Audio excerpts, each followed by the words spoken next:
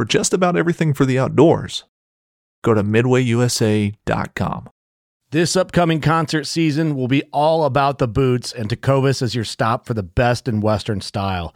Tecovas has seasonal and limited edition offerings this spring and summer, including men's and women's boots, apparel, hats, bags, and more. All Tecovas boots are made by hand in a time-honored tradition with timeless styles that are always on trend. And Tecovas has first wear comfort with little to no break-in period. It's hard to find this level of comfort paired with this level of style.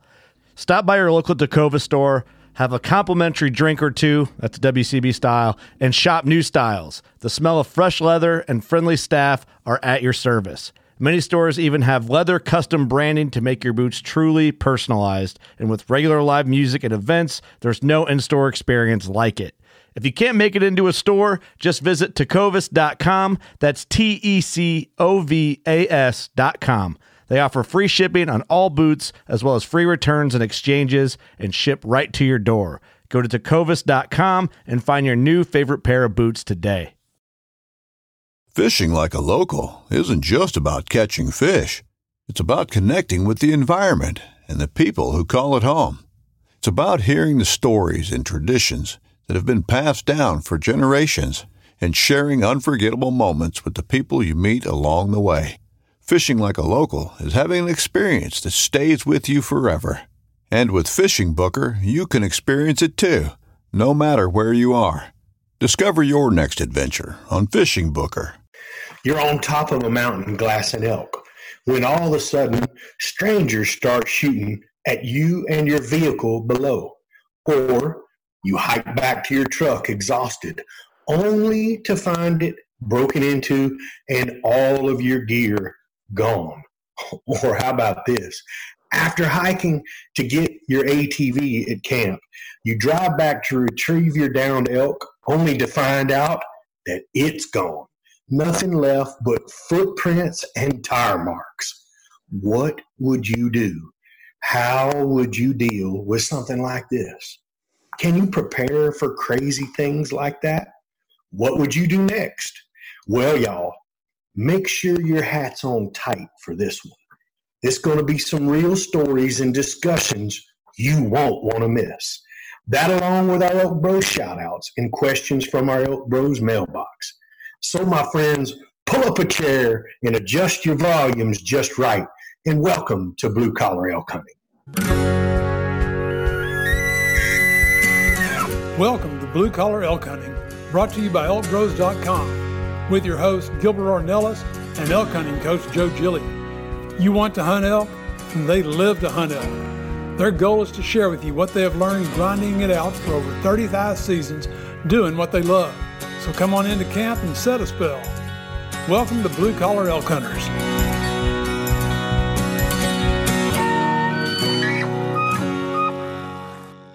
Hello again, everyone. Welcome back to the show. If it's your first time with us, glad to have you. Hope you enjoy our show.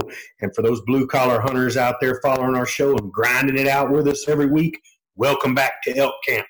I'm Gilbert Ornelas, the host of your show, coming to you live from Spring, Texas, and joining me from New Mexico, your elk hunting coach, Joe Gillia. Good to be back, Joe. Yeah, Gilbert, man, I'm so glad to see your face, man. You know, I'm glad we're getting this done. I'm glad we're together. I'm glad we're doing that. We're still less one brother. We're working on that. But I tell you, it was pretty strange to doing this by myself, you know. No doubt. My wife says that I'm pretty good at talking to myself, but it's so funny. It seems like ages since we've done this together. So we're back here on the podcast together. And as an update for those people that wanting to know what's going on with Chav, he is out of the hospital. We had a scare when he got an infection a couple of days after chemo. And if you don't know, your immune system is knocked down. And so his was knocked down. He got an infection, and it went to an emergency situation and got sent back to the hospital, man. And it was a little spooky at that time, but he got it all pulled together. They got him leveled out. He's back in rehab. And so right now it's all about the guy's lost so much weight. And he's, if you don't know, he lost use of his lower body from his waist down, but he got signals going again. He's got muscles working. Now they've got him in rehab. So goal number one is to learn to walk again. And yeah, unbelievable. 2-3 months ago, he was putting in 7 miles a day with us. It's crazy, Joe. Yeah, it really is. I mean, and I was reading, somebody said today, kiss a little deeper, smile a little longer, and enjoy life, because you just don't know. And, Chav and I have a motto. We always tell each other YOLO, you only live once. And for sure, you really need to take it all in. And, I just, man, so many thanks to Gilbert. You guys are, you and Luis and Manano have just been incredible, checking on him, and Luis sent us a special package that we're going to talk about sometime, and get this, I mean, our listeners, guys, y'all are just, I'm so humbled, man. I really don't know what to say. No doubt. The outpour of all the prayers and well wishes has been overwhelming at best. Yeah, I mean, we even had the other day, he received a package from Brian Zakovic out of Colorado. He sent him a Beat the Treatment package. It was so cool, man. Just, the only way it's amazing in this hunting community. The only way we know Brian is through social media, from somebody that's listened to our show and has sent stuff into us. And, he sent that package to Chav, and it's all this stuff that's designed for people that are going through chemotherapy. And I mean, it was just way cool, that type of thing. And I mean, we get texts from guys at the top of mountains and different places, and it's just pretty doggone neat, Gilbert. I think sometimes it just it touches me so deep inside. And a lot of these listeners, when they send stuff in, and they're sending letters directly to Chav, emailing him. And for you guys that don't know that you can do that, all you got to do is send it to chav@elkbros.com. That's CHAV at elkbros, ELKBROS.com. And he's been trying to answer them on his iPad and stuff. And, it just brings a smile to his face. And sometimes we just shake our head and say, it's so cool how people reach out, how they take the time during their days, Gilbert, because just like you, man, I mean, shoot, you were in the hospital the other day with your dad, and having open heart surgery.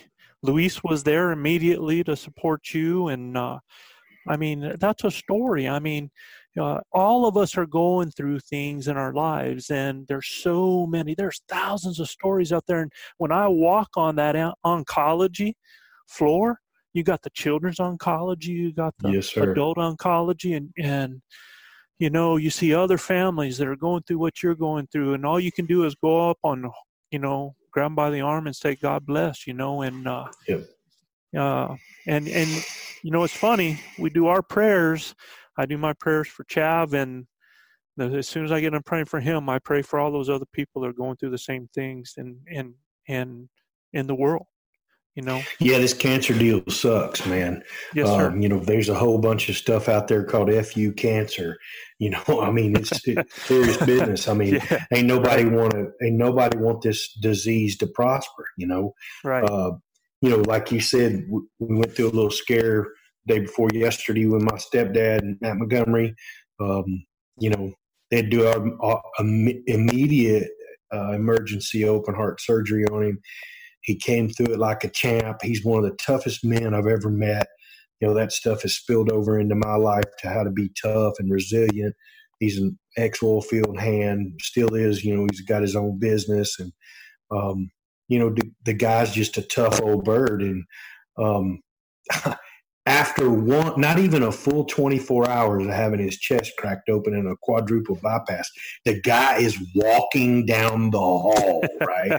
I mean, I got a video of it. It'll make you weep.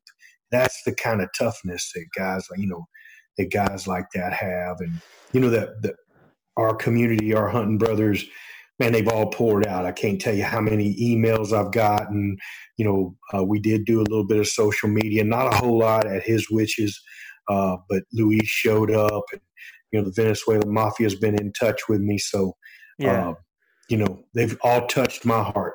Just like they have with Chav and elkbros.com. I mean, all these guys that really care, and the hunting community's turned out. I mean, it's amazing the love and the support that we have in such a short time of us, doing this. Yeah, and that's the one thing I really want to point out tonight, especially because the topic tonight, what we're getting ready to talk about, is one of the dark things, the dark happenings, some of the not so good stories of things that can happen during a season, and I really, even though we're going to talk about that, I want everybody out there to really, truly remember that there's just a tiny, tiny part of there's turds everywhere in every friggin' bowl, right? So for sure. That happens out there. But the hunting community, guys, if we continue to stick together, if we're there for each other in all sorts of ways, in which, we're going to talk about in a few minutes, I just want y'all to remember that. Even though we're talking about this, we're going to find the positives of it. We're going to see, we're going to talk about how to, just like anything, you don't want to get hurt. You don't want to sprain an ankle. You don't want to get bit by a snake. You don't want to fall off a cliff. You don't want any of that stuff to happen. None of that. And so, this is going to be a teaching moment tonight, y'all. And we're going to talk about that. And we're going to cover some horror stories, because these are actual stories that other guys had called me and told me about or emailed me about. And I mean, I'm on the road. In fact, we were at the Hall of Fame presentation, and I get a text comes across my phone and says, "Somebody stole my elk." Can you imagine? That's crazy, man. Yeah, and so we're going to talk about those things, Gilbert, here in a minute. But Joe, before we talk about some of these horror stories, you kind of got to know what time it is, Joe. Yes, sir. We can't leave that. Yeah, there it is. The Elk Bro shout out. For you guys that are new to our show, these are just some of the ways that our listeners show up and you top our charts every week. And we give a shout out to those cities topping our charts. You betcha. And also, guys, bear with us. I hear a little bit of a popping noise, possibly that you're catching from Gilbert's side over there, and I'm not sure what's causing that. And we apologize. We'll try to figure it out before next time. Because the show's so hot, Joe. It sizzles like bacon. That's the best way to figure that one out. Okay. Yeah. So I'm going to start with our first city. This is the one topping our charts this week. Originally known as Central Park. Yep. The guy that named this place had visited New York Central Park and was so enamored. You like that word, Gilbert? Enamored? I like enamored, yes. He was so enamored with New York Park that he named this place Central Park. It's the world's first Kentucky Fried Chicken, now KFC, franchise was established here in 1952 by Harlan Sanders. I know him as the Colonel no Sanders. Doubt. And this was in South Salt Lake, Utah. Ew. South Salt Lake, Utah. South Salt Lake, yeah. And okay. So here's the thing: it's hard to find anything on this city because Salt Lake keeps coming up, but South Salt Lake was actually a more rural area out, and as a city grows, it ends up getting swallowed. So. Ended up becoming part of the metro area, but it is amongst itself a city. All right, Joe. Look, he loves to watch me stammer around with names and stuff like that. So he gives me this Indian thing coming up. So y'all, look, this is a city 4 miles west of Milwaukee. This city is known by the locals as Tosa and is named after Potawatomi, the Potawatomi Indian chief. The name means firefly. And if you like scary, the 1842 Tabernacle Cemetery located here has a ghost of a man often seen to a tree right behind the cemetery sign, flashing an unexpected light and unsuspected and freaks out a lot of visitors. Yeah. That city is Wauwatosa, Wisconsin. Wauwatosa. Do me a favor, turn that mic of yours down just a little bit, bro. Take it down a couple more notches because it still sounds a little rough. I'm not sure why it's picking up. Give me a test. Right. Yeah, okay, we're good. Test 1, 2, 3. Yeah, we're picking you up good now. Okay. Good. Yeah, Wauwatosa, Wisconsin, man. Why you do that to me, Joe? You give me all this stuff that's not even Espanol. I want you to show people how just intellectual. Yeah, you just like to see me mess up and have to redo. Yeah. So next up, here we go. Gilbert, and I don't know, maybe it's your system volume. I don't know if you have an up-down button on your system volume. You might, if you have like a down button on your system volume, because I haven't heard a change in that mic volume yet. So really? Yeah. Huh. Yeah. Okay. Man, right. It doesn't. It just says same as system. Yeah. You ain't got to get any closer to it because you sound plenty loud, man. Okay, right. Good. All right. So for next up, for any of our listeners that love to golf, this next city has 22 golf courses within 22 miles, and their Carnival of Cultures held in March has booths from different ethnic groups featuring international cuisine, traditional arts and crafts. And would you believe that this city's beautiful area was actually discovered? Now, this is back in, God, I want to say 1700s, Gilbert, when the founders actually found it when they were chasing some sheep thieves. Sheep thieves. Yeah. These men love their sheep.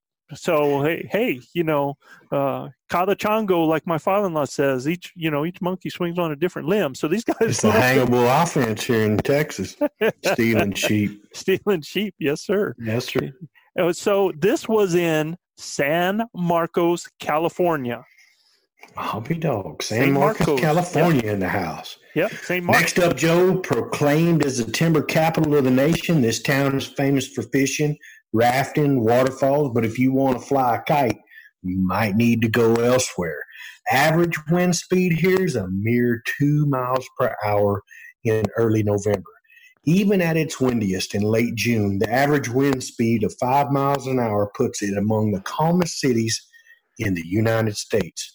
Roseburg, Oregon in the house. Roseburg. Man, hey, all you Oregon boys out there, man, we so appreciate you guys. And we got so many listeners from Oregon. I mean, man, I Washington, all over the West that we're getting all these different listeners, but Oregon just cranking it out, man. That's what surprised me about our last city here on our list. Last but not least is actually a borough and not a city itself as most people think. But if the entire world had a population density of these listeners' borough, it would fit into a single country. With a population density, now see if you can wrap your head around this, of 72,000 people per square mile.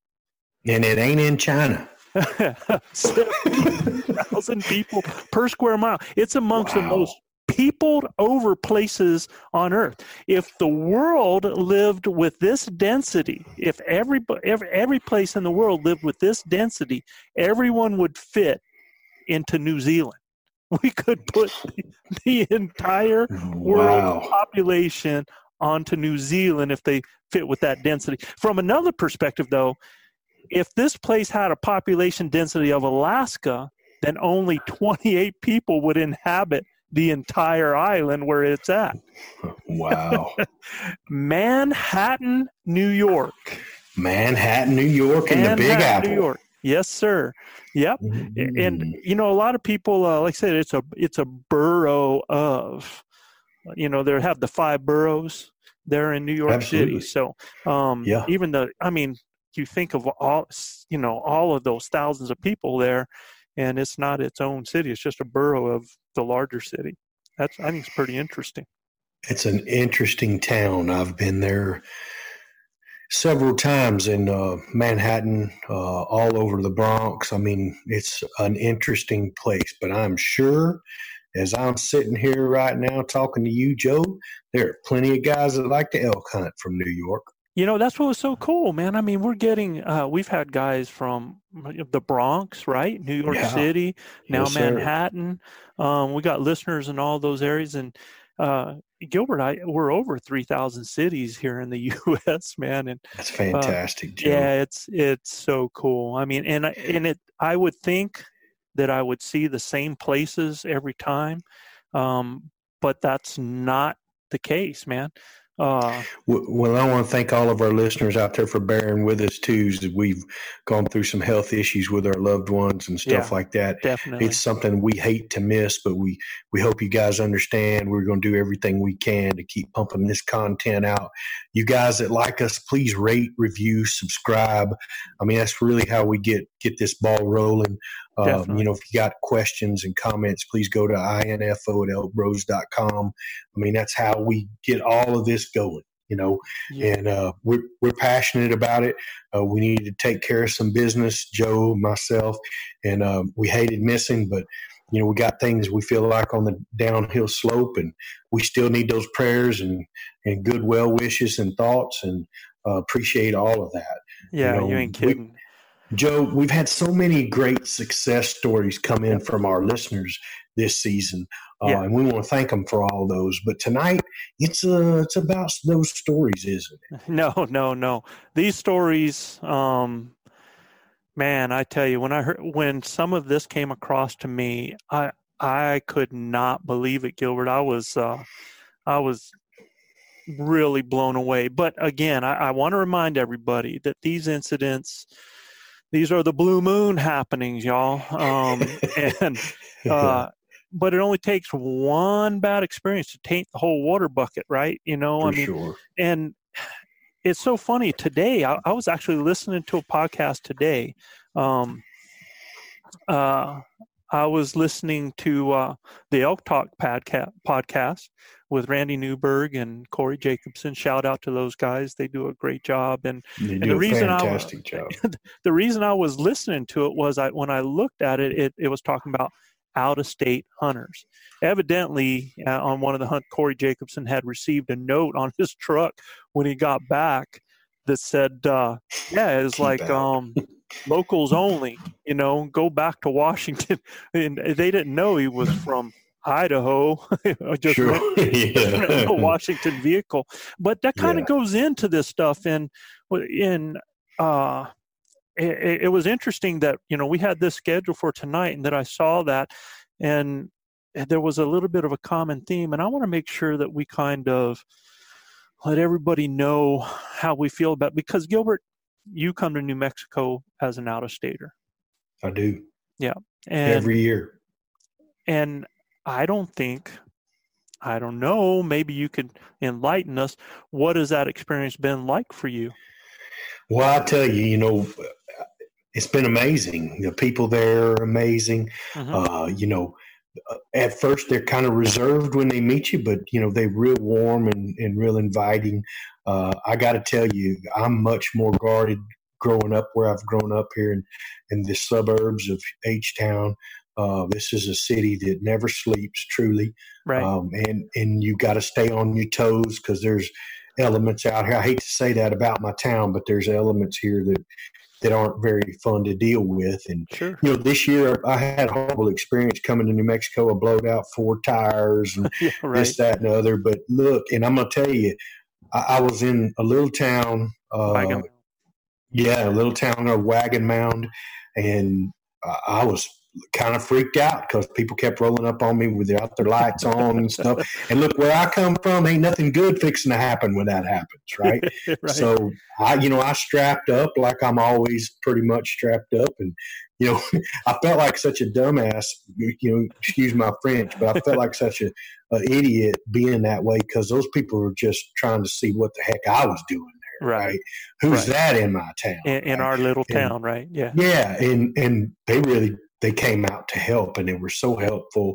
I can't thank. Yes, sir. Can't thank those people enough. So I can only say good things about the people in New Mexico and Colorado that I've been around. Very, very accommodating folks. Right. I've been so fortunate to be able to hunt and in that area where we hunt, and then up around the Johnson's Mesa area. There's good people all over that country. Yeah, and each of these stories that we're about to talk about were way different than what you're talking about. And for sure. But we want to make sure, guys, that when we talk about this, we're coaches, and each of this from this, we're hoping that it's a teaching moment. So we're going to talk about the natural reaction to each of these things. How we might react, how we should react. How would we react and why? What would we do from there in that situation? And I want to talk about, can we prepare for something like this in any way? And I think there are ways that we can prepare for something like that. For sure. If I could say one thing to our listeners that are landowners here in Texas, I'm talking to my people here in Texas. Mm-hmm. Man, if somebody shoots a deer on your neighbor's on a neighboring property and it jumps onto your property and dies, please allow them to come and harvest their animal. We all need to get along and love our neighbors and stuff like that. Don't be a turd and not allow that person to come get their.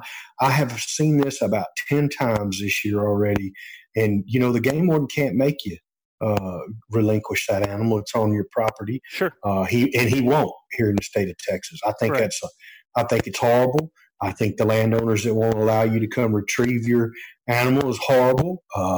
Especially if you can show them where you've made a clean killing shot on your side and the animal jumped a fence. And I think you should be accommodating to those that would, want to harvest an animal and bring him back. I mean, instead of you retrieving him and taking him from your own or letting him waste out there for the coyotes to eat, I just want people to treat their brothers with respect, and their brothers and their sisters with respect and honor, and do unto those as you want done unto you. And I just wanted to get that out there because, man, yes, I've heard that 3 or 4 times here in Texas, and man, all our brothers out there need to treat each other better. Well, and that's the whole thing, is that we all, as a hunting community. Now, the problem is not everybody that are those neighboring landowners are of the hunting community. That's right. I understand that. But, a lot of those feelings that come across like that, too, is, again, how we represent, how we handle a situation, and the diplomacy that we use. So there's things that we can do to help ourselves out with that. But message definitely heard on that, and totally believe that. We can really elaborate on that, but we're gonna move into some of these stories here. And the first story, and I'm not gonna give last names to protect the innocent here, but Dennis's story. Dennis is he's from Montana, and Dennis had actually, you meet a lot of people through what we do, and he had texted, he had emailed, and we had been in communication because he was coming to New Mexico. And here's a hint for some of you guys. You guys are always asking, how do we know places to hunt? How do I go about finding places? What's better and what's not? Well, Dennis didn't come and say, Joe, where should I go hunting?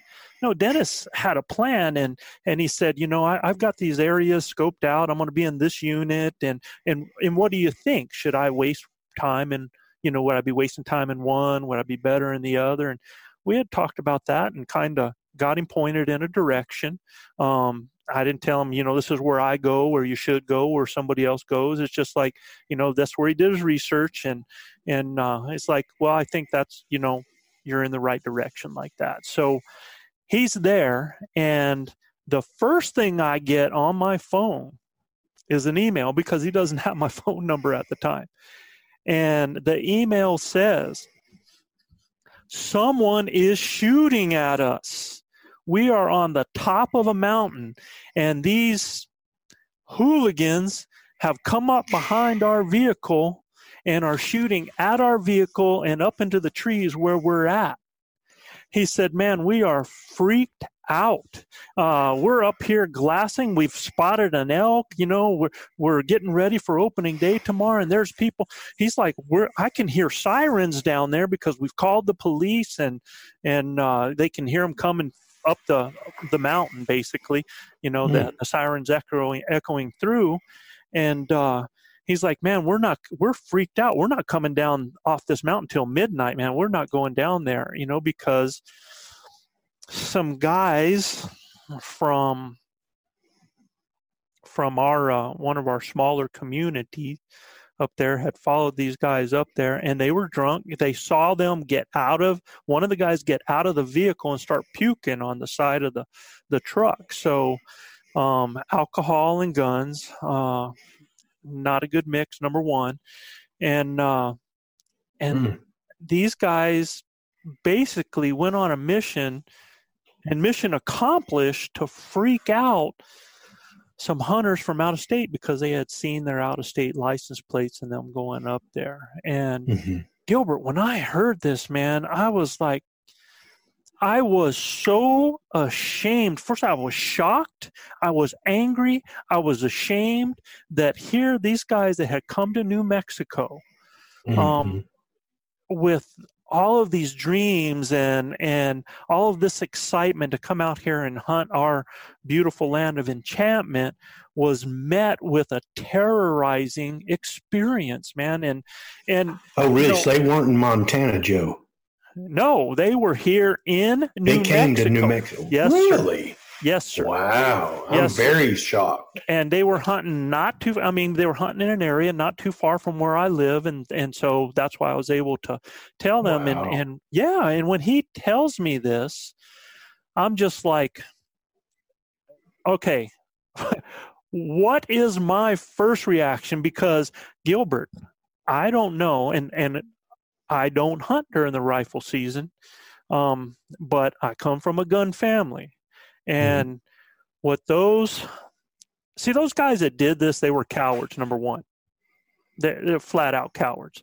To have we call it a pica, to have, to be bugged by these guys out of state coming into New Mexico, hunting probably in an area that they hunt in, and then going up there to take it out on them and to scare them and try to scare them off the mountain. First of all, it's criminal, Joe. Shoot at anybody is criminal. I mean, you're culpable of many offensives. Do you know where this could have gone?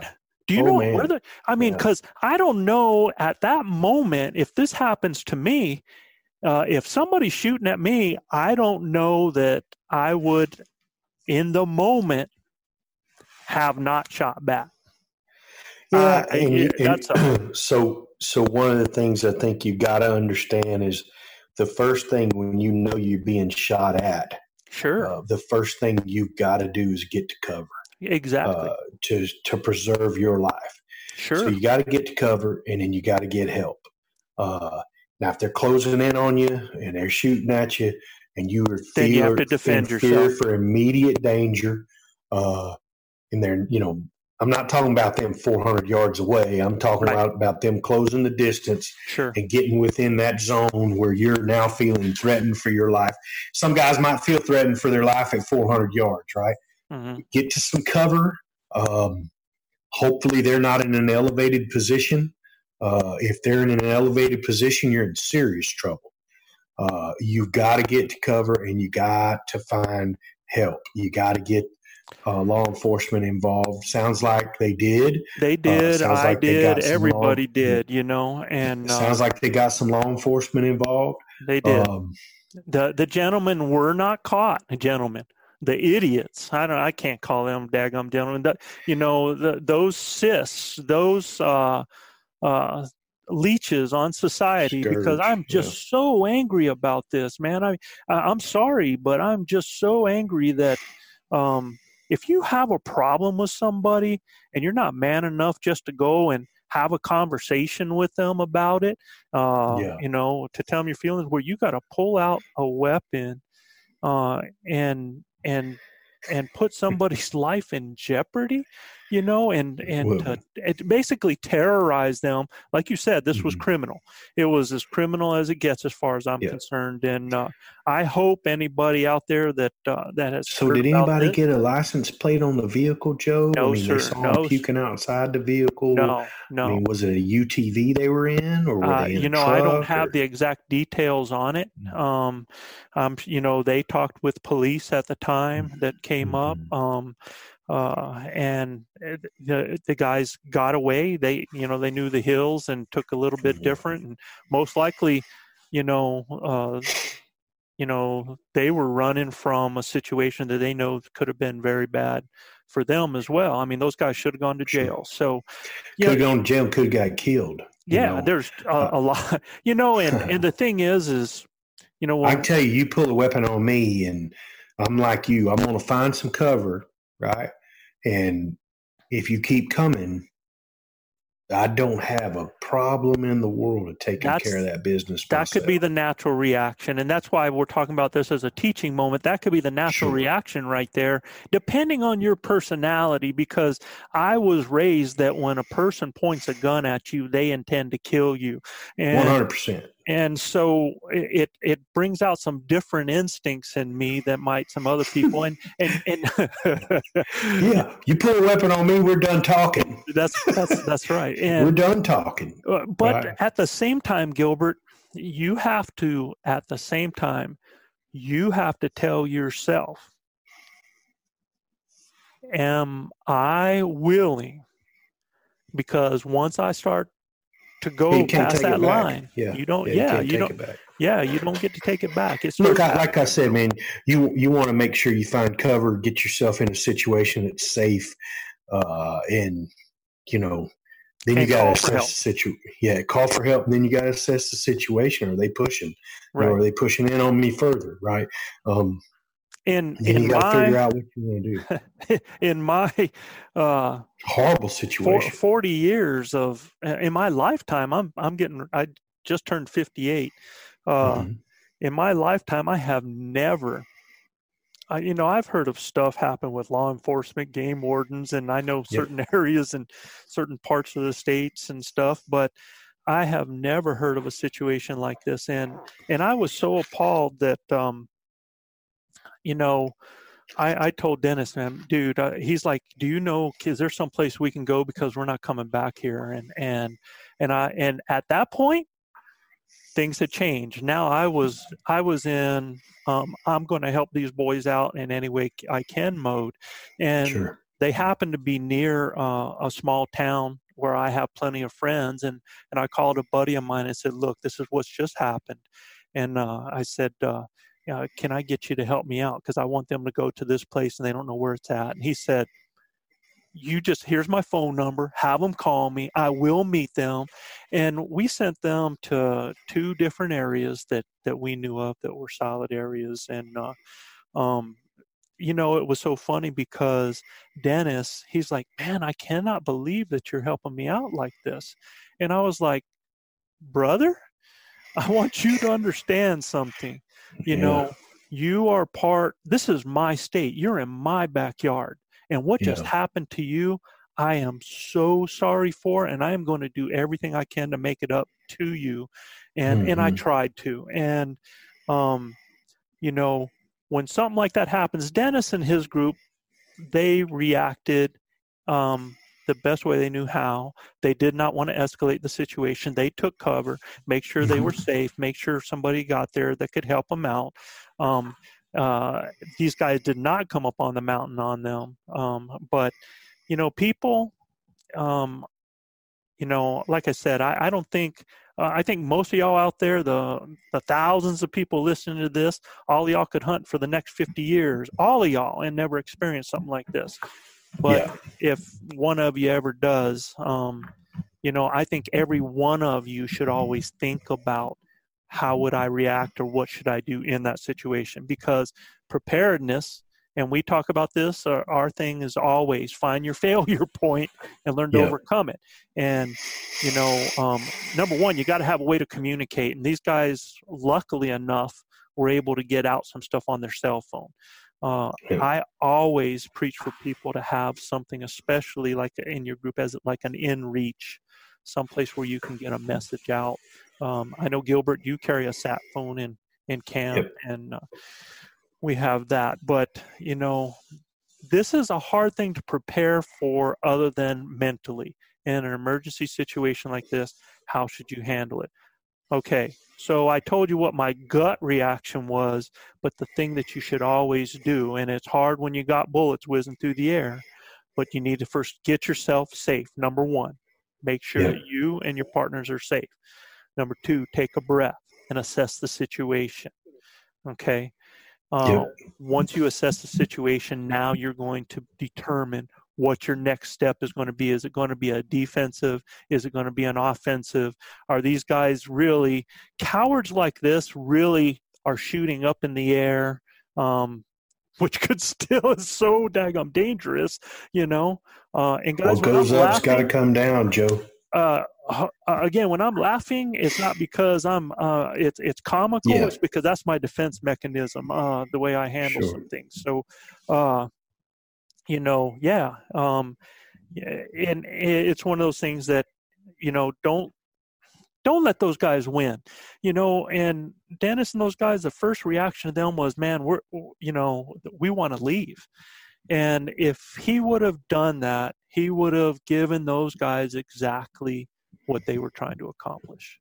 Mm-hmm. So we did just the opposite. We invited him in as one of our New Mexico brothers and tried to help him and his guys that were with him and find a good place for them to hunt and try to help them out as much as possible. That's the least we could have done on that. And had I not been in another area of the state, I would have been right there myself, walking with them. So, It may come out yet who did it. It's going to touch a bunch of listeners. And yes, it sure is. Those guys like that talk about it. One thing I've figured out from a background in law enforcement and everything else is most of your turds out there are stupid. So they're gonna be bragging about it, this, that, and the other, and that kind of stuff will find you out. Yep. And now it didn't end there, though, Gilbert, the drama. So I told him to go to this one area, and it's public land. And it was so funny that I was listening to that podcast today because a buddy of mine had taken him up in there, showed him where he could park. They went up, they hunted, came down to their vehicle to a note on his windshield. No way, dude. Are you serious? I kid you not, man. Oh, my gosh. And the note said, get out. Yeah. Lord. Yeah, the note said something like James, and this guy's name isn't James, so evidently whoever put on it thought it was somebody else. Said, James, we have notified the authorities you are trespassing, and you can take your, and he didn't say it this way, but for our family, he said, take your crap paper with you, and stuck some toilet paper that I guess they found on the ground someplace up there on his windshield. So evidently another person had gone in there and had upset these people, and maybe they had the same color vehicle, and they thought that they were them. Write this note, put it on there, and tell them, to get out, and these guys are doomed. Yeah. So, Dennis, man, had some drama, man. And I got a photo from him the other day back home in Montana with a cow elk right there on Thanksgiving. So the elk gods were good for him after all he suffered and stuff. And they did. They ended up having a good hunt. They didn't get an animal. while they were hunting, but they had some good experiences as well. So hopefully we salvage some of that. And yeah. So the next story, unbelievable. So get this. I get and what a great guy Sam is. Sam sends me a photo. He's an Elk Bros follower. Sends a photo about his success. We actually have it on our site, and I like to, when guys send a photo in like that, I like to call them personally and congratulate them. You know, so Sure. I get Sam's phone number from him, and I give him a call, and he's driving through the mountains. He's heading back home from Colorado where he was successful, and he says, he said, he never tells this before, but Sam shoots an elk, and they are packing the elk back to their vehicle. Well, as they're getting close, about a mile out, his buddy's pack with some of the quarters in it busts. And so they had to leave that quarter there. And so the plan was they were going to take all their gear, go to their truck, pack everything in their truck, get the pack they had, go back and get that other quarter and come back. So they are doing that, coming back. And when they're coming back to their vehicle, all the windows are smashed out. All their gear is gone. Bows, camping gear, elk meat, everything is gone. Luckily enough, their vehicle keys were not, they didn't find their vehicle keys in there. So the vehicle, which they were going to steal, was still there, but all busted out. Right? Oh, dang, man. So the story goes, man, you talk about patience of Job. These guys drive into Durango to go to the local Toyota shop to get their vehicle fixed so that they can get on the road and go back home. And, you know, they talk to the police, everything like that. Well, while they are at the tire shop, his buddy gets a text on his phone that says that his credit card is being used there in that town. It gets even better. At the tire store across the street. Yes. From where they're getting Toyota worked on? Yes, sir. So they go to the guy and said, do you know where this place is? He goes, yeah, it's across the street. So they call the police. They tell them. The police get over there. A chase ensues. They find the guy there and tase the guy, take him down, end up finding a hotel card in his pocket. Hotel cards, you know, key cards, go to the hotel. The guy had rented 2 rooms, and the rooms were full of camping gear and hunting gear from multiple vehicles. In fact, he was putting new tires on a stolen vehicle that he had stolen up there.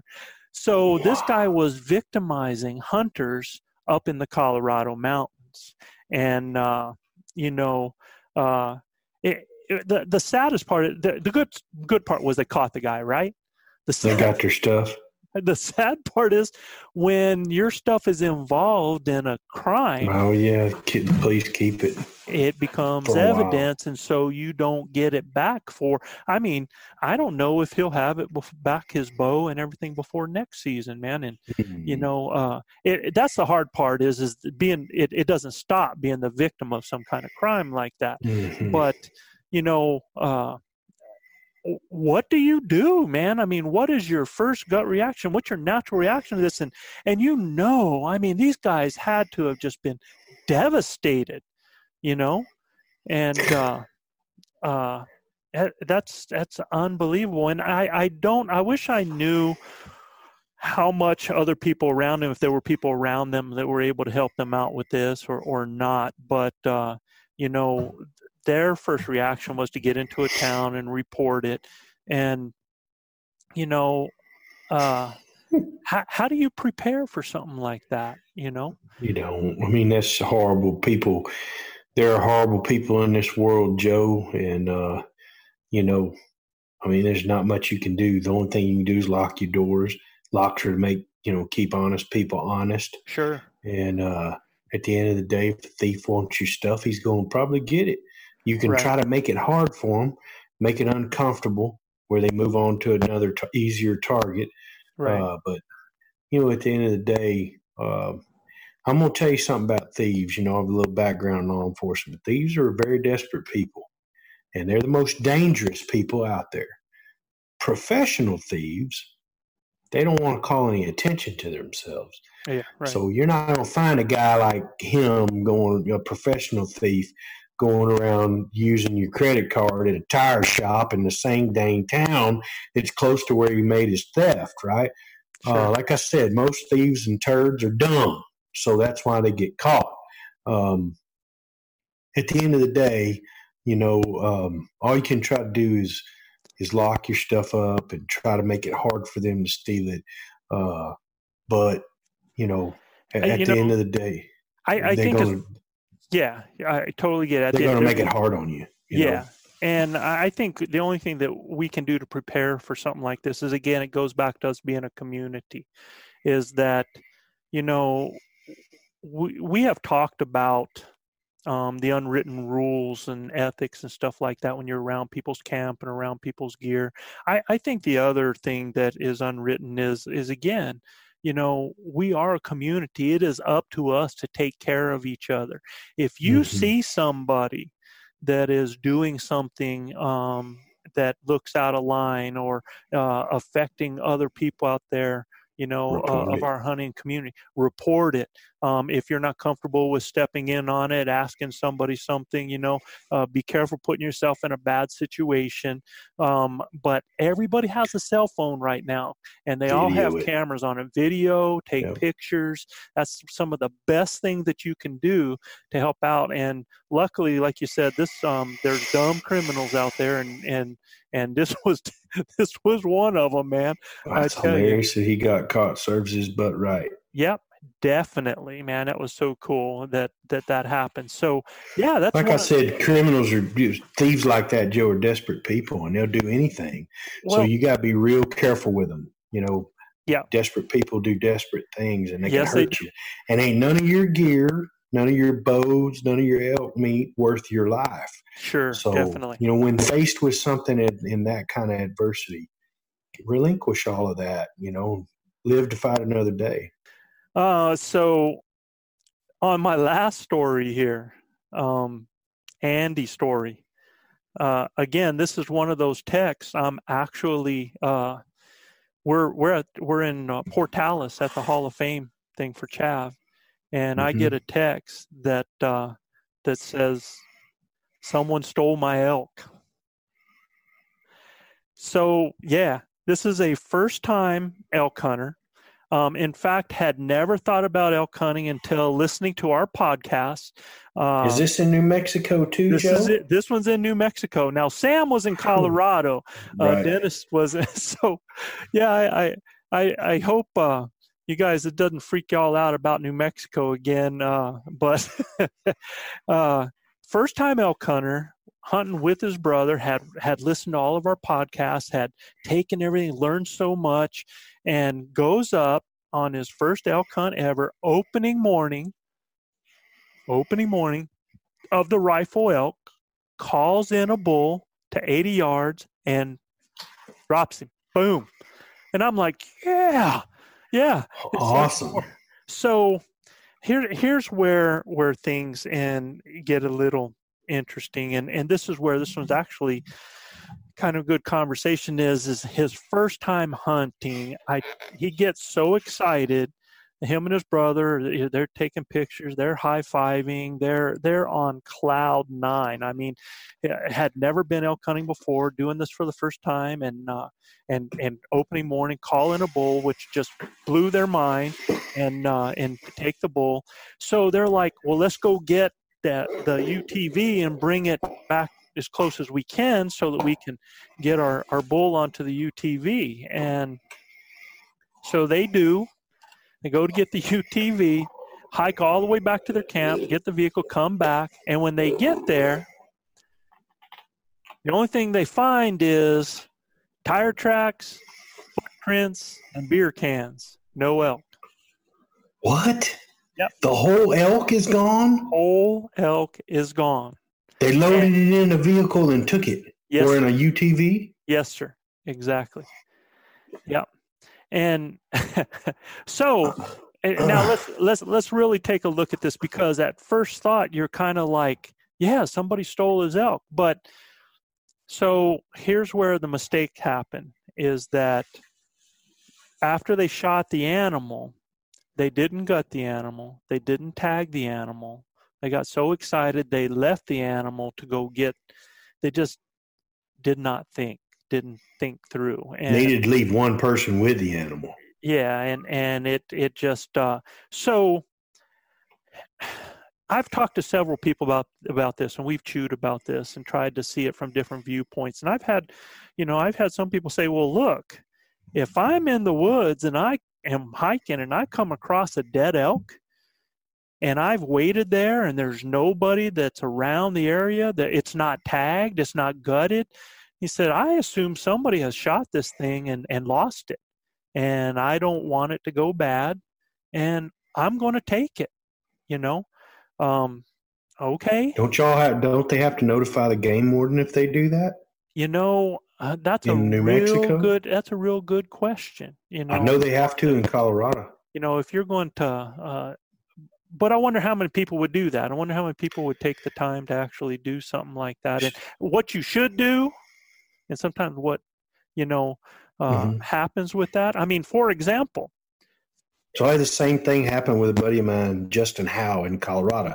Right. They heard a hell of an elk fight going on down in the canyon. They ran down there. Bull shatter his vertebrae in his neck in the fight, and the bull's dead laying there after the fight's over. Sure. They called. They're like, well, Yeah. Can we have the meat? The elk's dead. None of us killed him with our bow, yes. right? Yes. So the game warden said, listen, if y'all touch that elk, that's your elk. That's right. And if you skin him, and y'all got to put a tag on him. And they're exactly. like, and see, we want to keep hunting. And the game warden's like, well, if y'all want to keep hunting, then you can't tag the elk. And he's like, well, are you going to come out here and get it? Because it's going to go to waste and the coyotes are going to eat it. She said, no, I'm like 2.5 hours away. He said, well, we don't want to let the meat go to waste. She said, well, if you guys want to gut and quarter it, I'll come pick it up from you. So they gutted it and quartered it. Oh, okay. And she came out and she said, because you guys did the right thing, I'm going to write you a receipt for this elk, and you guys can keep it or you can donate it to the Hunters for the Hungry. There you go. And that's a win-win. That is, but they did the right thing, Joe. They just didn't take the elk. And like they said, we didn't know somebody shot him or what. We heard a heck of a fight going on down there. That elk died in the fight, shattered his neck. So definitely. Well, and I can tell you one of the things, when you think about this too, by law, after these guys had killed their animal and came to it, the first thing they're supposed to do is they're supposed to notch their tag, right? That's right. And again, being a first time out and never having elk hunted, I can see that being an honest mistake. But they didn't have a guide with them, Joe. Oh no, they were on their own, bro. They didn't need a guide. They were listening to Elk Bros. For sure. Yeah. So and they called the game warden. They had that conversation, and again, the game warden did the right thing too and realized what was going on there and had them continue to hunt. And he had a photo, man. He had a photo of him with the animal. That's horrible. Yeah, and he felt horrible. And we had a lot of conversation about that, and that's a tough one to overcome. You have such a bad taste in your mouth, and again, those guys learned from it. They had to rise up from that. The next day, they call in another bull and his brother shoots it. So they had a very successful hunt. They had a real up and down emotions, man. I mean, it was peaks and valleys of emotions. You're down, and then you're up. But when we talk about a teaching moment, the natural reaction for them was to think somebody had stole their animal and to feel violated and stuff like that. But at the same time, you've got to stop and take a look. Okay, what was my part in this? I should have. How long did it take them to get back to the elk? I don't know. When you're hiking and then getting gear together at camp and then coming back, it might have been hour and a half, 2 hours. I don't know. I'm guessing. So I don't know exactly how far away they were, from Sure. They did the right thing. They contacted law enforcement. They talked with law enforcement and they gave them their best advice and told them to keep hunting. They were pretty sick, but these brothers ended up having a great time together. And I would say the best way that they could prepare for something like this is just to make sure that you just follow protocol. Make sure that after an animal, you notch that tag, you go ahead and gut that animal and make sure that animal is tagged before you go to get it. You want to do that anyway, guys. You don't want to leave that animal. Now it's winter time, of course, but you want to go ahead and gut that animal and start getting them cooled as soon as possible, or quartered out, whatever you're going to do. And I think lesson learned here is you need to leave. If you got 2 guys, you need to leave one with him. Yeah. It's almost imperative. Well, and I can tell you, Gilbert, as far as that goes, when you're someplace that you don't know, sometimes having somebody with you is a little bit of a comfort, so that, you worry about somebody getting lost. Or if you're sitting there waiting with the elk and you're there for 2 hours and they don't show up, then you start worrying if they're lost and, if you don't have communication. So, that's some things that you guys got to really think about with stuff like that. I would say that, I would rather, if I didn't know and they wanted to travel together, that animal was tagged, quartered out, hanging, and then go get the vehicle, come and get it, haul it out. And then if somebody steals your animal, it's actual theft, like that, because that they knew that animal was taken care of. So, so those are the 3 of the stories from the 2019 season. Man. Some of you guys listening out there, if you have any stories like that you'd like for us to talk about and share with people, and how you handled it and the lessons that you learned from it, drop us an email, man. Or if you guys have any questions from any of that, send it to us. We're getting ready to go to our Elk Bros mailbox. And, yes, sir. Guys, don't forget, you can send questions in to us at info at elkbros.com. And, we always ask you, and you hear it in there, but guys, please do us a favor, man. If you're on YouTube watching this, if you're on Apple Podcasts listening to it, if you're on Stitcher, rate us and leave a review for us. And please go over there and hit that subscribe button, man. You subscribe, then, when we do a podcast and it comes out, you're gonna know right away when that's come out. Okay.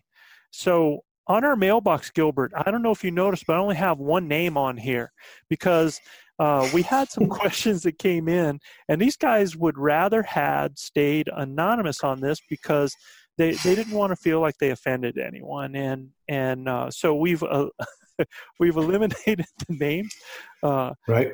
Yeah, on the first 2 questions here, and they really have to do with relationships between hunters. So the first question says, the group I went with has been hunting this area for 30 years or so, and I'm fortunate and grateful they asked me to join them. But what advice would you give to a first-time elk hunter going with a well-established group? Well, I mean, if you're going with a well-established group, I mean, you gotta fit in. I think it's important for you to fit in. I think it's important for you to try to be helpful and, and then not go against the grain. I mean, these guys have offered to bring you into their camp, and I think you should definitely be grateful, and act that way for sure. Yeah, and you actually take it for what it is. It's an opportunity. Because these guys have been hunting this area for so long, they're kind of sharing some stuff with you.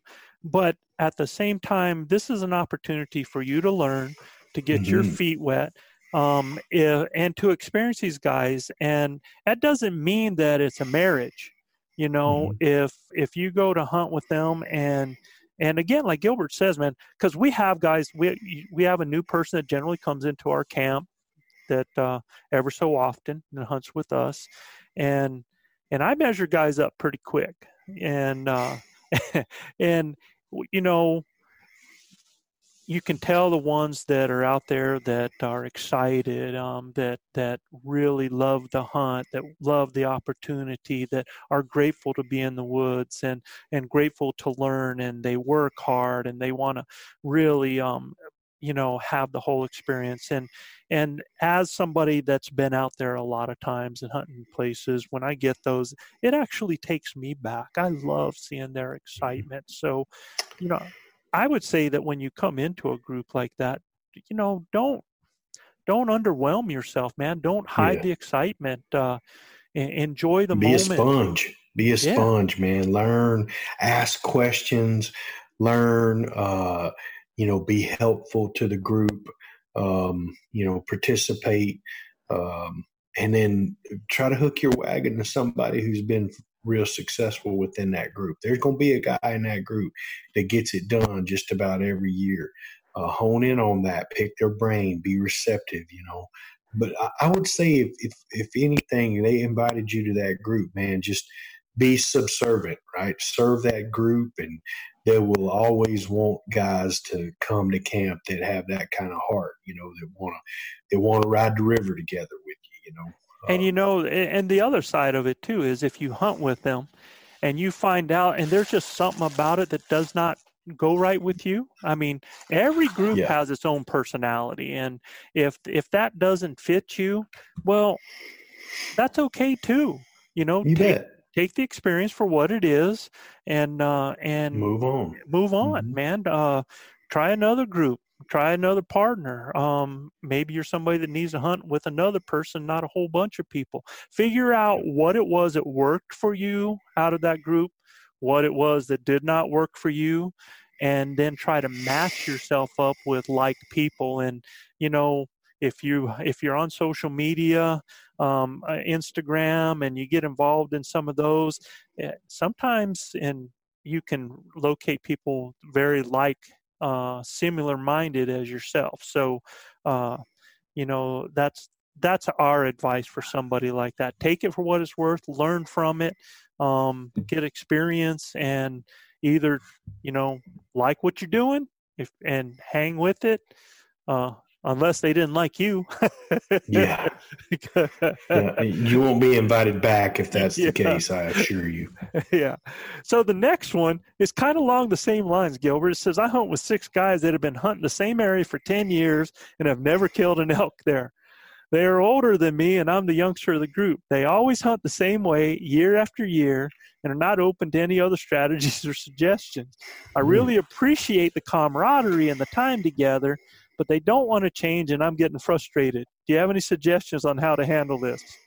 Sounds like they're going up there drinking whiskey and not hunting elk. So I don't know. Something like that, man, is you gotta do what's right for yourself. Be respectful to the group. If you're really serious about killing an elk and they're not getting it done, you're gonna have to find something else to do.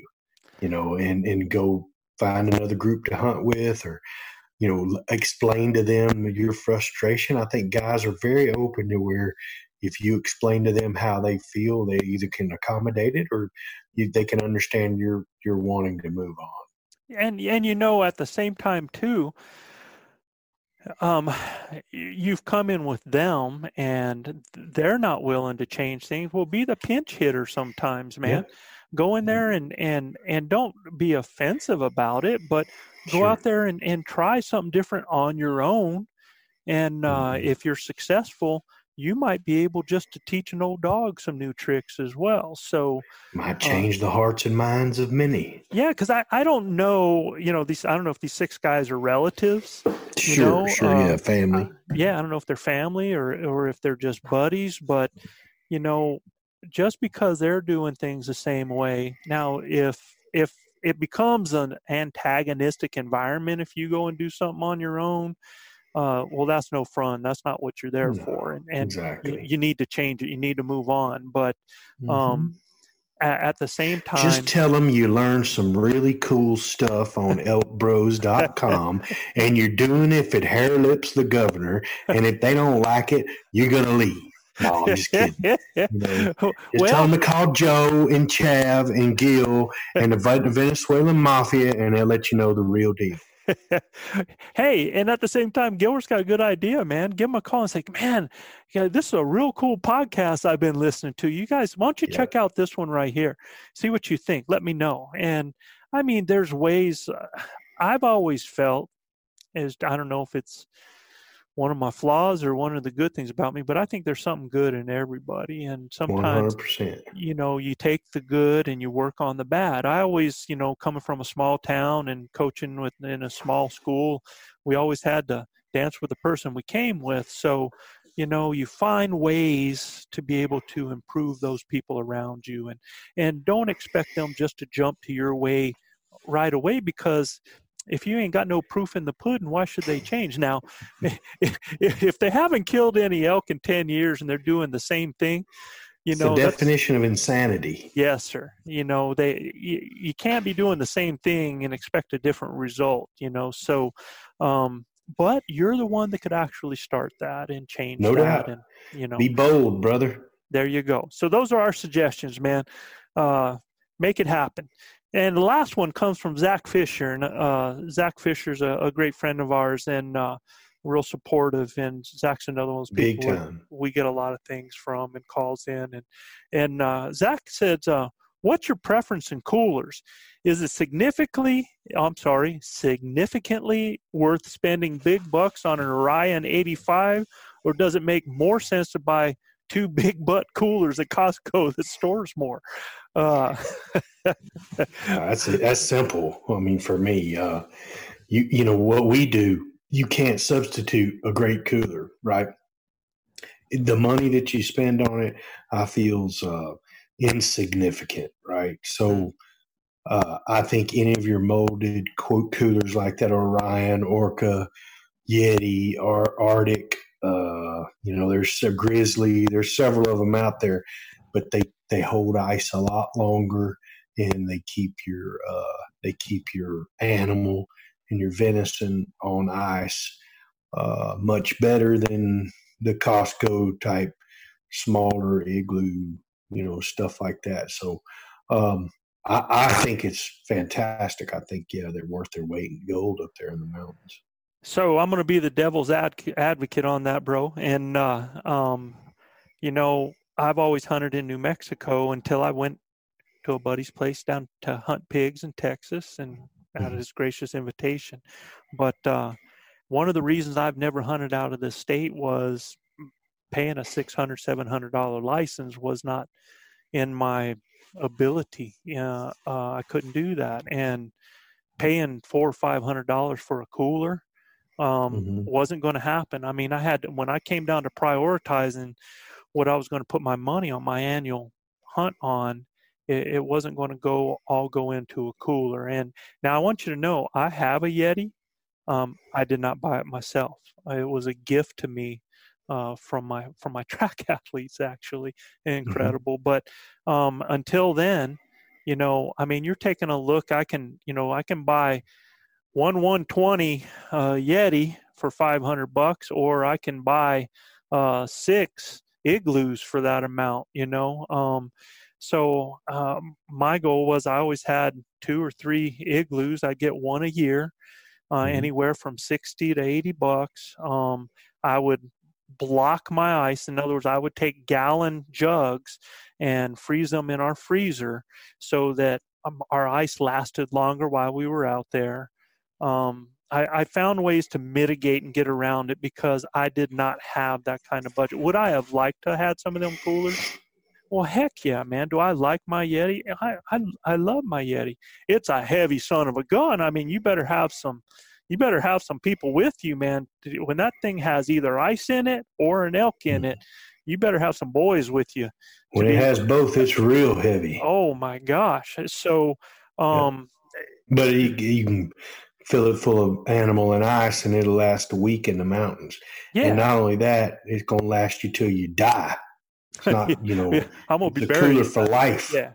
And it's a you know, cooler for I've life. had to do a lot of repairs on my igloos over the year, but you know what, y'all? They packed out elk. I was able to ice down in there. I was able to, you know, I would use one cooler where I would just fill it up with ice, and the other one, I would, in one I would put food and some ice, and then a third one I'd put gear in it and keep it empty. So that's kind of how I traveled with mine. So, you know, I say you got to put your priorities into things, and if that's one of the areas. Now, I'm not telling you not to prepare for success, because, buddy, I always planned on taking an elk out of the mountains. But they were always, and you can see a graveyard of igloos out here in my yard too. Yeah, me too. I have a graveyard of them as well.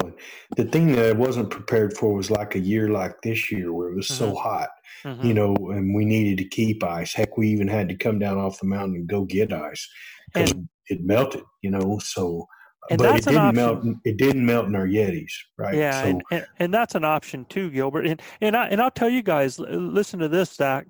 For the price of what you're going to pay for that Orion, and not an 85. I mean, that's, you know, but you get a bigger Yeti or something like that.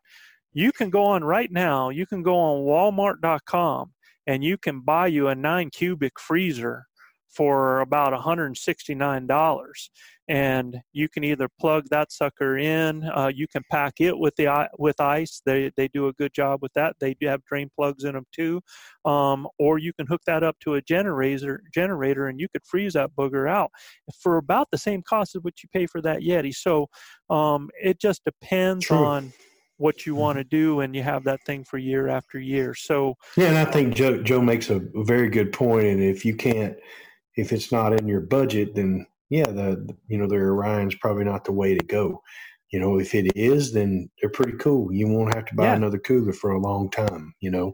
Right.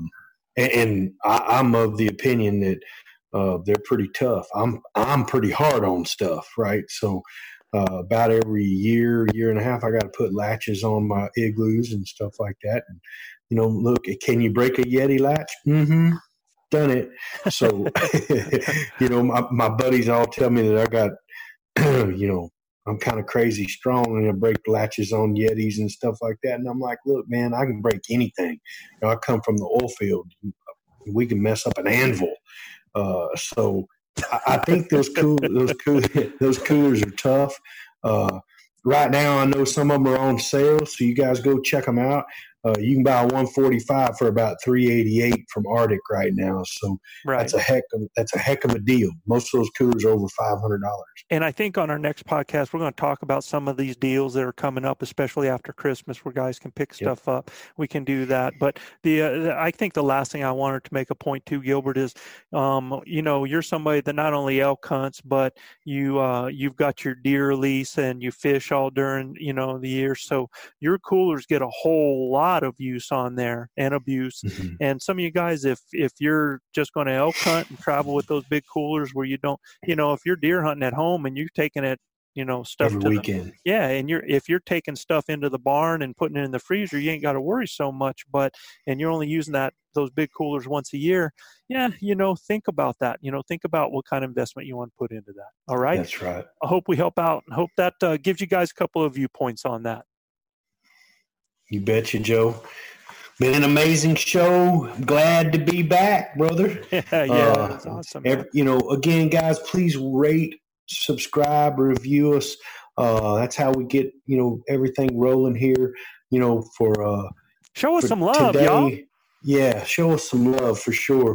Keep Chav and my dad, Matt Montgomery, in your prayers. All of that. So we'll keep you updated on their progress. We're believing that the good Lord's going to heal them boys and get them back to prominence. And we look forward to that and look forward to next week's show for sure. And Chav, as always, bud, when you're not with us, this one's for you. Absolutely. This one's for Chav, and everyone's for Chav for sure. Joe, I appreciate everything. It was a great show tonight. You know, guys, I've always said this, you know, mamas, hug your husbands. Husbands, kiss your wives. Hug your babies. Keep your broads head sharp and your powder dry. and we'll catch you next week right here on Blue Collar Elk Hunting. God bless y'all. God bless.